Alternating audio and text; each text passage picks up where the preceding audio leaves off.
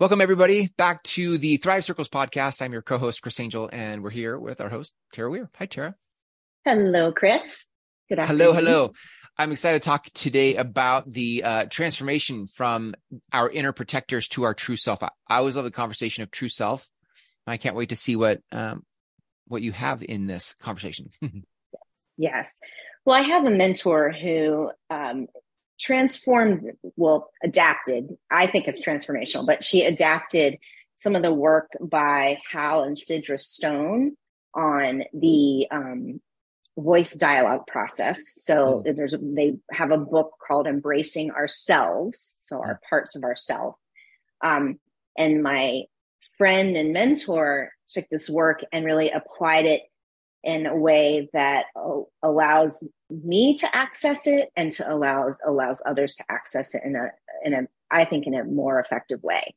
So the process of transforming from the protectors to the true self is really about developing self-awareness on the inner conversation that we have going on.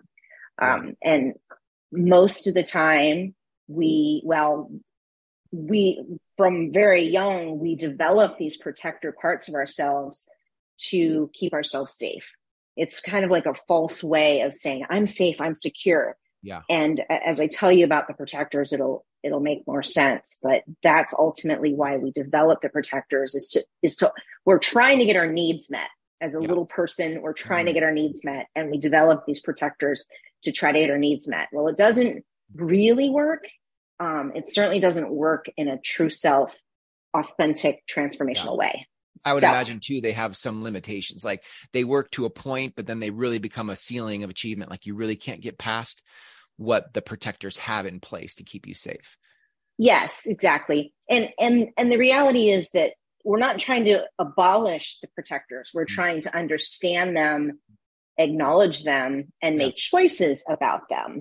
So it's more of an intentional awareness process. And that the protectors they were valuable when we were younger, and they were valuable to keep us safe in certain situations. It's just, we start to get in the habit of coming from them, and that limits our peace of mind. It limits our ability to thrive. It limits I was going to say, before you even share who the protectors are, I'm wondering, it would be interesting just sharing what it looks like in a day in a life of someone at a job, owning a business. Like, what is the madness that we might be experiencing, even if we don't know what the protectors are? Yes. Is there anything like that? I love it. Great idea. So, okay, I'm in my unconscious mind, and I'm waking up, and I startle awake to some degree, and I'm like, oh, I better get going. I have a full day. I got so much to do. So we get up. That's like everybody. You just said everybody. Yeah, pretty much. I'm nailing pretty much everybody, because that's our tendency, is to wake up with this, oh my gosh, I've got so much to do. It's a full day. I better go. So we hit the ground running. Maybe we grab some food. Maybe we don't. If you're a coffee drinker, we make sure we get our caffeine, those kinds of things. But ultimately, where we're coming from, our perspective or our lens is for perfection, to say that if I'm going to do something, I have to be perfect. I can't fail. I can't do it wrong. I can't make a mistake. I'm working towards this unreachable area of perfection. So our first protector is the perfectionist. So I say, okay, I really wanted to get that email sent this morning before I left, but things kind of haphazard with my kids. And so I got distracted. So I wasn't able to send that email. So I kind of, on the way, as I'm driving to my office, I'm berating myself, like, oh, you were going to get that email out. And that was a really important one. And you had it on your calendar. And it was the first thing that you said you were going to do today. And you didn't get it done. So what the hell, you didn't get it done. So this voice is going on in my head as I'm driving into the office, and so I get there and I park and I get into the office and I'm like, I'm kind of hungry. No, get to work. So I don't stop. Right. I don't grab food. I go and I get my computer plugged in and I do nose to the grindstone. And I do nose to the grindstone, rereading emails, rereading before I'm sending them, rereading emails, rereading them. I'm overthinking everything I'm doing. I'm over functioning through, if I'm preparing a training, I'm doing it down to the iota, and I'm spending way too much time in preparing.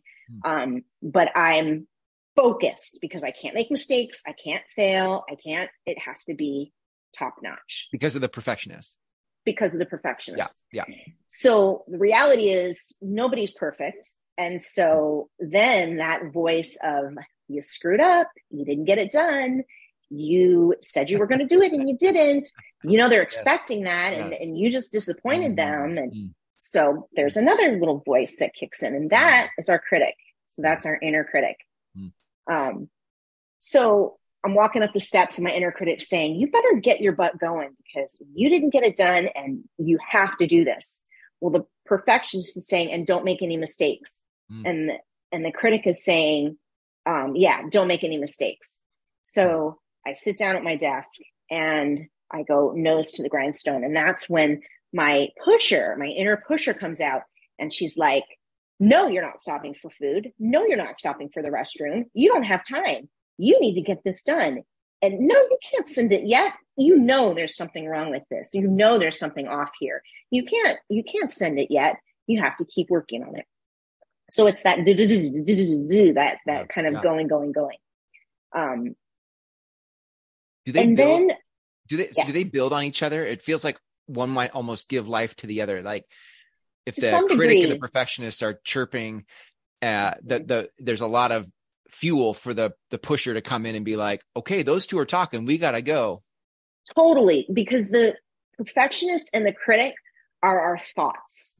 There are thoughts, there are beliefs, like I have to be perfect, and you're not doing it, you're not measuring up. The pusher is our first of action. So this is how we are managing the anxiety we feel of having the perfectionist set this bar and not being able to reach it. The pusher says, no, you better get going because you have to reach that. You have to meet the expectations that you've set for yourself, which are astronomical, right? So then we have a controller in us too. And let's say this is an example. Let's say that I'm at the office and I'm in the middle of writing this very, very important, long, detailed email. And I get a text from my child and it says, I forgot my lunch. I'm at school. It's about to be lunchtime. I need my lunch. So the inner controller, would be frustrated, right? But the inner controller would possibly react by doing, all right, I will bring it this one time, but you have to figure this out from now on. So my inner controller might say that evening, listen, kid, I can't do that anymore. I was in the middle of a really important email and I dropped everything and brought you your lunch. So from now on in the morning, I'm going to give you a checklist and you're going to have to check everything off of that checklist before you leave the house. So it's like, like you weren't measuring up to perfect in the middle of this email. The child wasn't measuring up to perfect in the middle of this email. So then what happens? The controller says, and of course the critic says, if you were parenting properly, he or she probably would not have forgotten their lunch. You could have set it out on the counter. You had it ready. They could have made their own lunch, but instead you made it. So that's where, so the critic then just shifts to the next area, because the perfectionist says, no, your children are going to be able to take care of business and follow through and be responsible and not forget their lunch. And, Right. Always something to criticize. Always.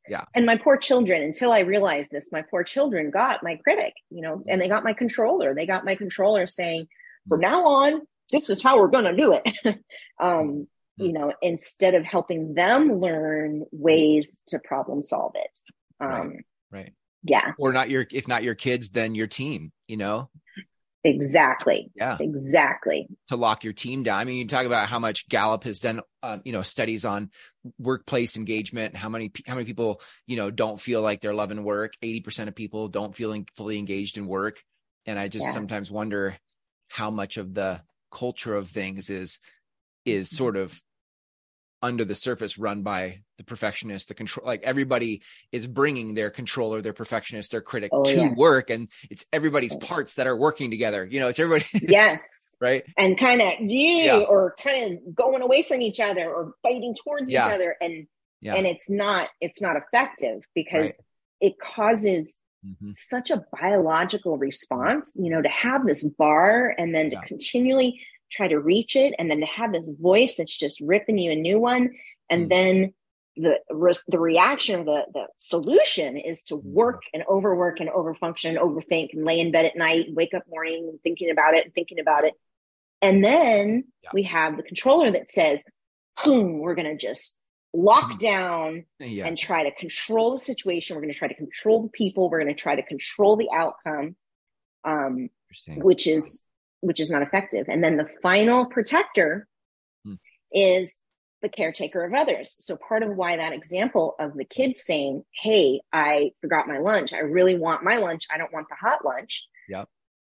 The caretaker says, fine, because I don't want to disappoint her or him. I don't want to, because I know they don't like the hot lunches.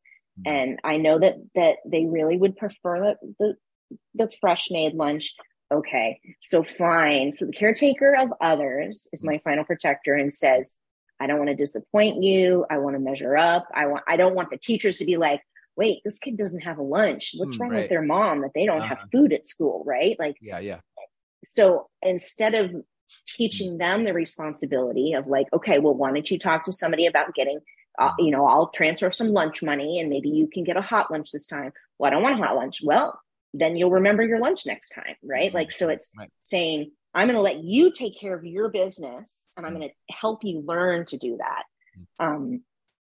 And I don't want to appear to be the faulty mother and you didn't make sure your child walked out of the house with her lunch. So, Sure. The perfectionist would have a heyday with that one. A heyday.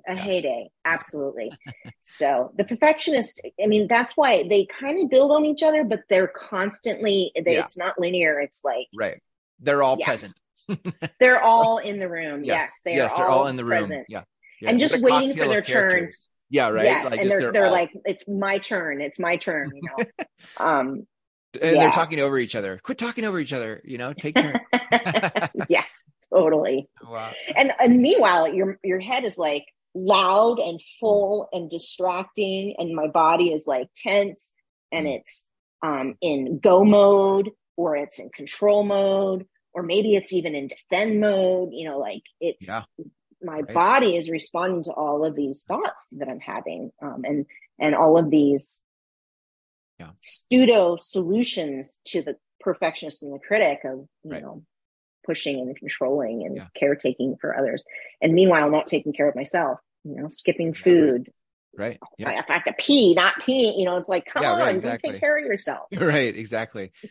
I feel like there's everything you've described just sounds like, isn't that what you're supposed to do? Like, how else would I manage all like you almost need these counterbalancing characters to kind of like move forward in any forward direction, and so it leaves me with like, what's the alternative? Isn't that how it is? That's just how it is. Well, I think that as a culture, it's sort of an acceptable way. And it's saying, well, that's what motivates me. And yes, there's a sweet spot of how much anxiety motivates us and then how much of it paralyzes us. So it's the same idea with this. It's like, yes, the perfectionist is such a valuable part of who I am, because the work that I do, I feel proud of, because it's not half-assed. It's like quality.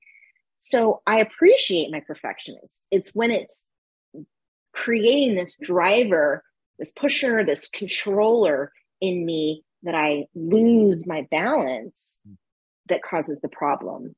Yeah. So I guess to your point, it's like, they're useful because they motivate us and they get us to have high quality. They, I mean, who isn't proud to be somebody that takes care of people? There's definitely a part of me that's like, well, of course I'm the good mother. Of course I ran that lunchbox in, like I feel good about that.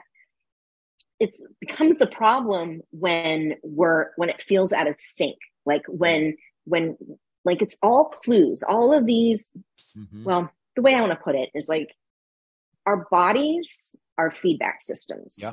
Mm-hmm. So when I'm paying attention to my feedback system and I'm having critical thoughts of myself or somebody else, then what's going on inside of me is tension and ick and negativity. So, so it's when it gets out of balance that it becomes a problem.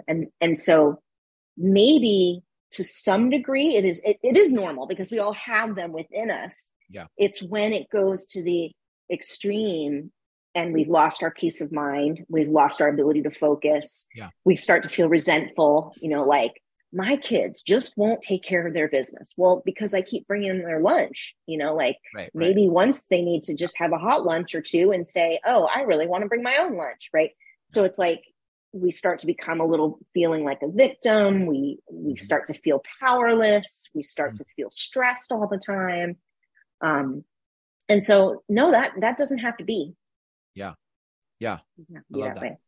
It feels like, to your point, like there's a healthy relationship and an unhealthy relationship here. And how you started, you started off talking about self-awareness, that somewhere in here is the ability to be aware of whether it's healthy or unhealthy. Like, I don't mind rushing my kids' lunch if I have time for it, but I'm definitely going to have a conversation if it's interrupting my day. And so it doesn't happen again. And I can feel good about that without the perfectionist saying you were too hard on them. Like I can be comfortable with the boundaries I set. Yes. And I can also be comfortable that I drove lunch to school. I can live in both without it being a reflection of creating anxiety and stress on me about how I did it all. Yes, exactly. Totally. And yes, there's a different way. There's another way because like what you just described is like, it's an unconscious process, it's unconscious. And when we're unconscious and it's happening and it's creating all of this angst. Yeah, that's good. It's that pause to say, okay, hold on. There's a different way. Yeah. I can show up a different way. I can teach my kids a different lesson. I can have a different kind of morning. I can let my body actually experience peace and calm and relaxation and excitement about creativity and pride in contributing to the world, or, and it doesn't have to be this like, yeah. Yeah. I love that. Yeah. So is there another, is there like a true self? Like yes. What is that piece of the puzzle here? The true self is the deep knowing. It's the true self in us that it's like when you hear people describe it as the still small voice, that little voice you hear that says it's the voice that has guided us in the past. And when we ignore it, we're like, oh, I should have listened. It was in there and I didn't listen. Right. So in some ways it could be described as our intuition, but I'd love to describe them as the true self that lets us really break it down into these voices that help transform from a protector voice into more of our true self, or who we've come here to be, like that knowing, that wisdom in us. Yeah. I was going to say wisdom is sort of what I think of when I think of that, there's a voice of wisdom in each of us. Yes. If we are still enough to hear it, Yeah. And if we're in the practice enough, because it takes courage to shift from the protectors to the true self. It takes a lot of courage.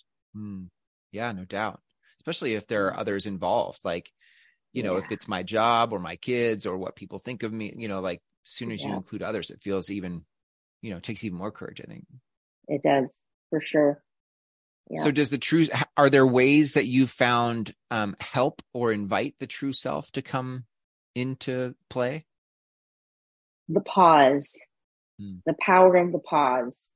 So as soon as I notice my perfectionist setting the standard and the critic yipping at me. And I noticed that I've stopped taking as good care of myself. Like I've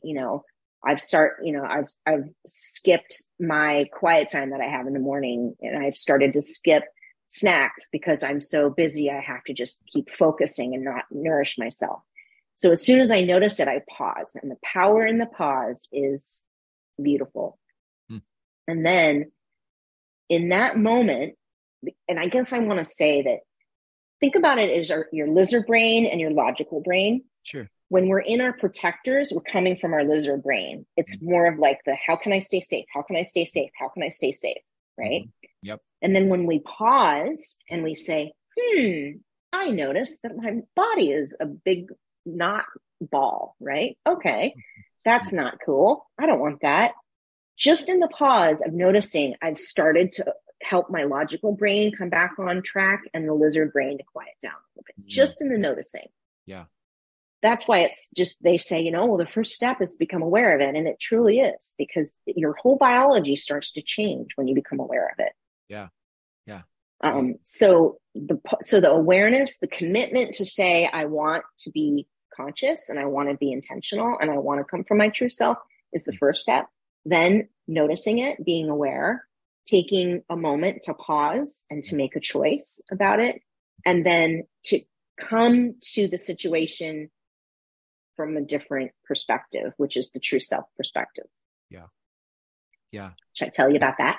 Yeah. Yeah. I was just going to say, it reminds me of I had a coach who used to call it parts work, and doing, which was a Carl Jung thing, but doing some journaling with the part, like having them talk to each other. Like there was a way to, and it was interesting to, like, the voice of the true self was a very distinct voice. It often was, it wasn't verbose. It was it just very succinct, and you could just feel the wisdom. You could feel the wisdom of it. You're like, oh, that's interesting. So anyway, but I'd love to hear the way. Yeah. And I think that it talk to my clients and you'll hear just the practice. It's just a practice of becoming aware of when we're coming from the protectors, and then how to shift into the true self. So if I'm aware of my perfectionist setting the bar as no mistakes, no failures, no mistakes in that email. If you meant to say you or and you type you, that's failure. The awareness of that perfectionist is to pause and say, what's the truth here? So it's truth, and it's my truth, right? So, okay, the truth is everybody makes mistakes. It's a very common mistake that when people type you and they mean your, they forget the R. So what? So it's not a big deal. That's the truth, right? So the question to transform with the perfectionist is, well, what's really the truth here? For the critic, to transform from the critic, the question is, what can I discern here? So it's more of a discernment. So, and the way that I like to describe this is, when I work with clients on presentations, people's critic is so loud when they're preparing a presentation, when they're giving a presentation, when they're getting feedback about a presentation, their critic is usually really loud. So what I learned a long time ago from a trainer, and it was such a great lesson, is she would come shadow me and I would do my trainings. And then afterwards she would sit down and I'd be like, okay, I'm getting the feedback, right? I know I'm getting the feedback because you're here to coach me.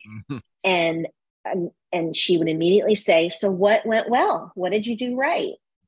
And I'm like, hold on, I had 67 things to tell you, all the things that I did wrong. I'm very clear about what I did wrong. I don't know what went well.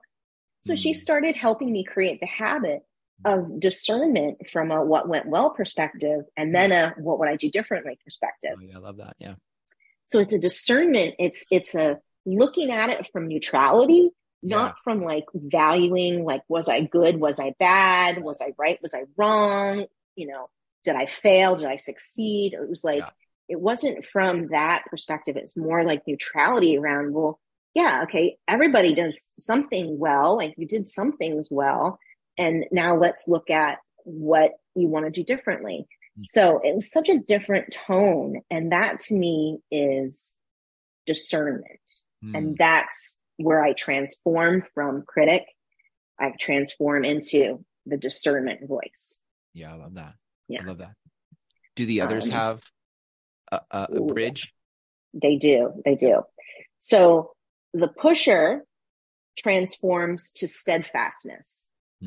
So, and and they're all kind of interlaid with each other. So like, okay, I'm working. It's 1:30 in the afternoon and I'm like, okay, I'm really hungry. And the pusher's going, don't stop. You're on a roll. Don't lose the momentum. And my stomach's growling. And I'm like, I'm going to go and I'm going to grab the sandwich that I already made and I'm going to eat it at the counter. And then I'm going to come back and I'm going to get right back into it. And what I've read is that breaks are really important. And actually sometimes productivity spikes after somebody takes a break. Like this is the truth. This is what I know is to be true. Right. So here I'm discerning. And then I say, okay, that's what I'm going to do. I'm going to keep moving forward one step at a time. Okay. The next step is to get lunch. Now the next step is to come back. Okay. Now what's the most important thing for me to do in this moment? Is it to get back into that project or is there something else that's come in that's hotter? So it's this steadfast one step at a time. Love that. Yeah. And that is a gentler way of being productive instead of having this go, go, go, go, go, go, go. Don't let up. Right. Yeah, right. Our bodies definitely prefer and that kind of thinking instead, that kind of action instead. Yep. And then the controller transforms to empowerment. So instead of me trying to control everything that's out there, control my children's lives, control their reactions to things, control my team and how they are performing, instead of trying to control everything out there that is not in my control, I come back and say, what is within my empowered sphere? What's within my view or my sense of control? And focusing on that, because truly, when a leader tries to control people's everything, it is not successful. People react to it. They don't want to be micromanaged. They rebel. They act out. It's like being in a family. They act out. Yeah. So, so the reality is, how can I empower myself, and how can I empower my people? So, when I started practicing this decades ago, the practice was really with my kids in particular, to say, how can I empower my kids to remember to nourish themselves throughout the day? How can I empower them to set a high standard for themselves and then have compassion for the reality that they're a human being and we're all on a learning journey. Yeah. We're all on a learning journey. So how can I have compassion for myself in this situation? So empowerment instead of control is a more effective way. And then finally, of course, caretaker of others, the one that's trying to make sure everything's okay for everybody and not wanting to disappoint anyone and wanting to make sure we measure up. It's self-care. So it's saying, okay, I know my truth. I've discerned what I need to say here, and I'm afraid that they're not going to want to hear it. And yet I believe that this is what I need to share. So I'm going to take care of myself and speak up. It's kind of like you're asleep, your kid finally falls asleep on your arm, and you're like, thank goodness they're asleep. And then your arm starts to fall asleep, and then your hand starts to tingle, and you're like, oh my gosh. And I'm like, do I move my arm? I finally got them asleep. Well, yeah, I have to move my arm. It's about to fall off.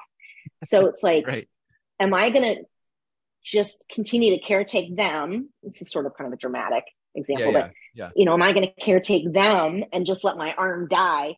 Or am I going to take care of myself and say, I need my arm back. They're going to be fine. They're going to adjust to the pillow instead of my arm. Right. Or I'll carry them into their bed and they'll fall asleep. So That's it's great. that kind of thinking Hmm. that's that I'm important, I'm valuable, I have needs. Hmm. And remember, all of these protectors are trying to get needs met. Yeah. We're Yeah. trying to keep ourselves safe from criticism. We're trying to keep Yeah. ourselves safe from disappointment or from people not liking us or for not being enough or Right. for not doing things good enough. That kind of thing. Yeah. That's great. That's such a good reframe. I just, the awareness that you can bring to it so that in any moment you can align. I think alignment is a word that's there for me. Like, how do I For align to my sure. true self? Yeah. And that you can do that any moment in a day that feels empowering. That feels Yeah. good. Yeah. Yeah. One of my favorite books called The 15 Commitments of Conscious Leadership. Yeah. The first commitment is taking radical responsibility. And this idea, this whole idea of being in the driver's seat of our response to things instead of reacting from a protective Yeah. place. Um, I Hmm. have to own it. I have to take responsibility. I have to say, I am co-creating this situation. I am not a victim here. The world is not against me. I am a creator in my own life. And it's from that perspective that I can then become aware of when my protectors are showing up and what thoughts and actions I can take that will allow me to shift into and align with the true self. Who is it? So let's say I'm practicing that and I'm learning how to be aware of that on my own. And then I Mm-hmm. get in a work situation and I try it in a work situation, but then the thought that comes up is my boss isn't going to go for that. Like I can't, there are certain things I just have to do because of the circumstances around me. There's no co-creation here. This is, I have a job and I'm going to get fired if I don't. What, Right. what voice is that? Because that feels like that's not true. My discernment would say it's not fully true. And I always have a choice. I'm not a victim Yes, here. So exactly. yeah, Yeah. who's the So you voice that, answered your own question because that's yeah. that Okay, because good. it's the truth is we always have a choice. Got it. We Got it. always, and that's a hard reality. That's a hard thing for people to learn. But with Yeah. my clients, it's like time after time, they're like, oh, I did really have a choice there. And it's owning it. It's taking responsibility. And then once we do, we have empowerment. We can make Yeah. choices that can make a difference as opposed to being like, it's Yeah. happening to me, Right. or I need to control out there to try to make it not happen to me. Yeah. Yeah. Yeah. I'm present to the kind of communication that would start to happen in organizations if people were um, speaking from their true self and having Yes. I think more honesty would come forward. I think fierce conversations would happen, where there's like, and then I think, and that might be uncomfortable. Those are uncomfortable for me, whether it's with my family or coworkers, whatever. But I do know that it sets a precedent for the relationship moving forward. That Yeah. is one that feels more empowered, Mm-hmm. Yeah, and better things get created from that space. absolutely. Yeah. Yeah. Yeah. Because when Brene Brown talks about coming with the authentic self, it's a Yeah. similar idea Yeah. in that, when I'm coming from my true self and you're coming from your true self, then we're Yeah. going to be more likely to create something beautiful in Yeah. a much more efficient way, in a much more productive way, with much more creativity. Yeah. So yeah, it's true. It definitely affects the team. And the part of why I do one-on-one so much is because one person and how they show up can change the dynamic of an entire team. Mm-hmm. And I Yeah. see it over and over again. So it's like they're not doing the work to try to get all these people to change. They're changing and Mm-hmm. people are responding differently to them Yeah. because of how they're showing up differently. Yeah. Right. Gosh, I love that. Yeah. How it's so powerful. Talk about thriving. I mean, wow. Yeah. Right. Yeah. Yeah. Can you connect the dots for me on how Thrive Circles, the community that you're creating, um, encourages this, supports this, empowers this type of awareness, I guess you could say. Like, Yeah. what's Yeah. your vision for how the Thrive Circles? Well, we're going to explore all of these together because this is really the first step of phase one, which is connecting deeply with ourselves and body awareness to get that feedback to really tune in. Mhm. we're going to practice that. We're going to talk about that. We're going to reflect on that. And then being able to then really discern some truths for ourselves, like what's really important to me, what are my values, that kind of thing. Yeah. And then utilizing the practicing of coming back. Okay, so as I'm sitting here in my true self, aligned with what's real for me, I can name my values. I can come from and live from my values. My values could be different than yours. Yep. And then helping people get clarity on their vision in certain areas, not vision for life, but vision for how they want to focus on and come into their true selves. And then the next piece is the connecting and really deepening our relationship with other people. And so, practicing that within the circle is going to be a really powerful way that people are going to get to be able to practice it. They're going to get to feel it and see what it feels, when you're in it, what it feels like. Yeah. And so we're going to be almost like this practice ground for exploring these things together and changing habits, because this unconscious way of reacting to things, is learned. Yeah. It's learned. So we're learning a new way to show up and to respond instead of react, like respond. And this is very much also emotional intelligence work. Yeah. Yeah. So it's a lot of that awareness of self, and then being able to manage and navigate our own emotions. Yeah. And then being able to tune in and be aware of other people's emotions, and then being able to manage the relationship with that awareness, with the awareness of what's going on for me, what might be going on for you, and managing the relationship. So it's very much also along the line of emotional intelligence. So I see the circle as the practice ground for that, for us to learn with each other. I love that. Yeah. I mean, where in your life do you get to practice? And I don't mean practice like role playing, but I mean like literally like being the thing we say we're up to, and getting to do that with others who have come with the same intention. And it's such a rich experience to be with people who are committed to the same thing. It's just, I don't know where you would get to experience that, like it's not it's not at the water cooler, and it's usually not at home. And it's sometimes, it's like, so I just love that you're creating a space for people to have this experience. I want to create a community. That's what I want to do, is I want it to be a community where people can practice these things together, because most of us don't have it. Right. Yeah. So good. If people want to learn more about Thrive Circles, where can they go? They can go to thrivecircles.org, and there's a video they can watch. They can apply to become a part of the circle, and learn more about it from taking a look at what's on and listening to some of these podcasts. You can get a real idea of what I'm up to and why. Yeah, I love it. So good. Well, this was a great conversation. I love this so much. Can't wait to see what we do next time, Tara. So until then, be well. All right. You too.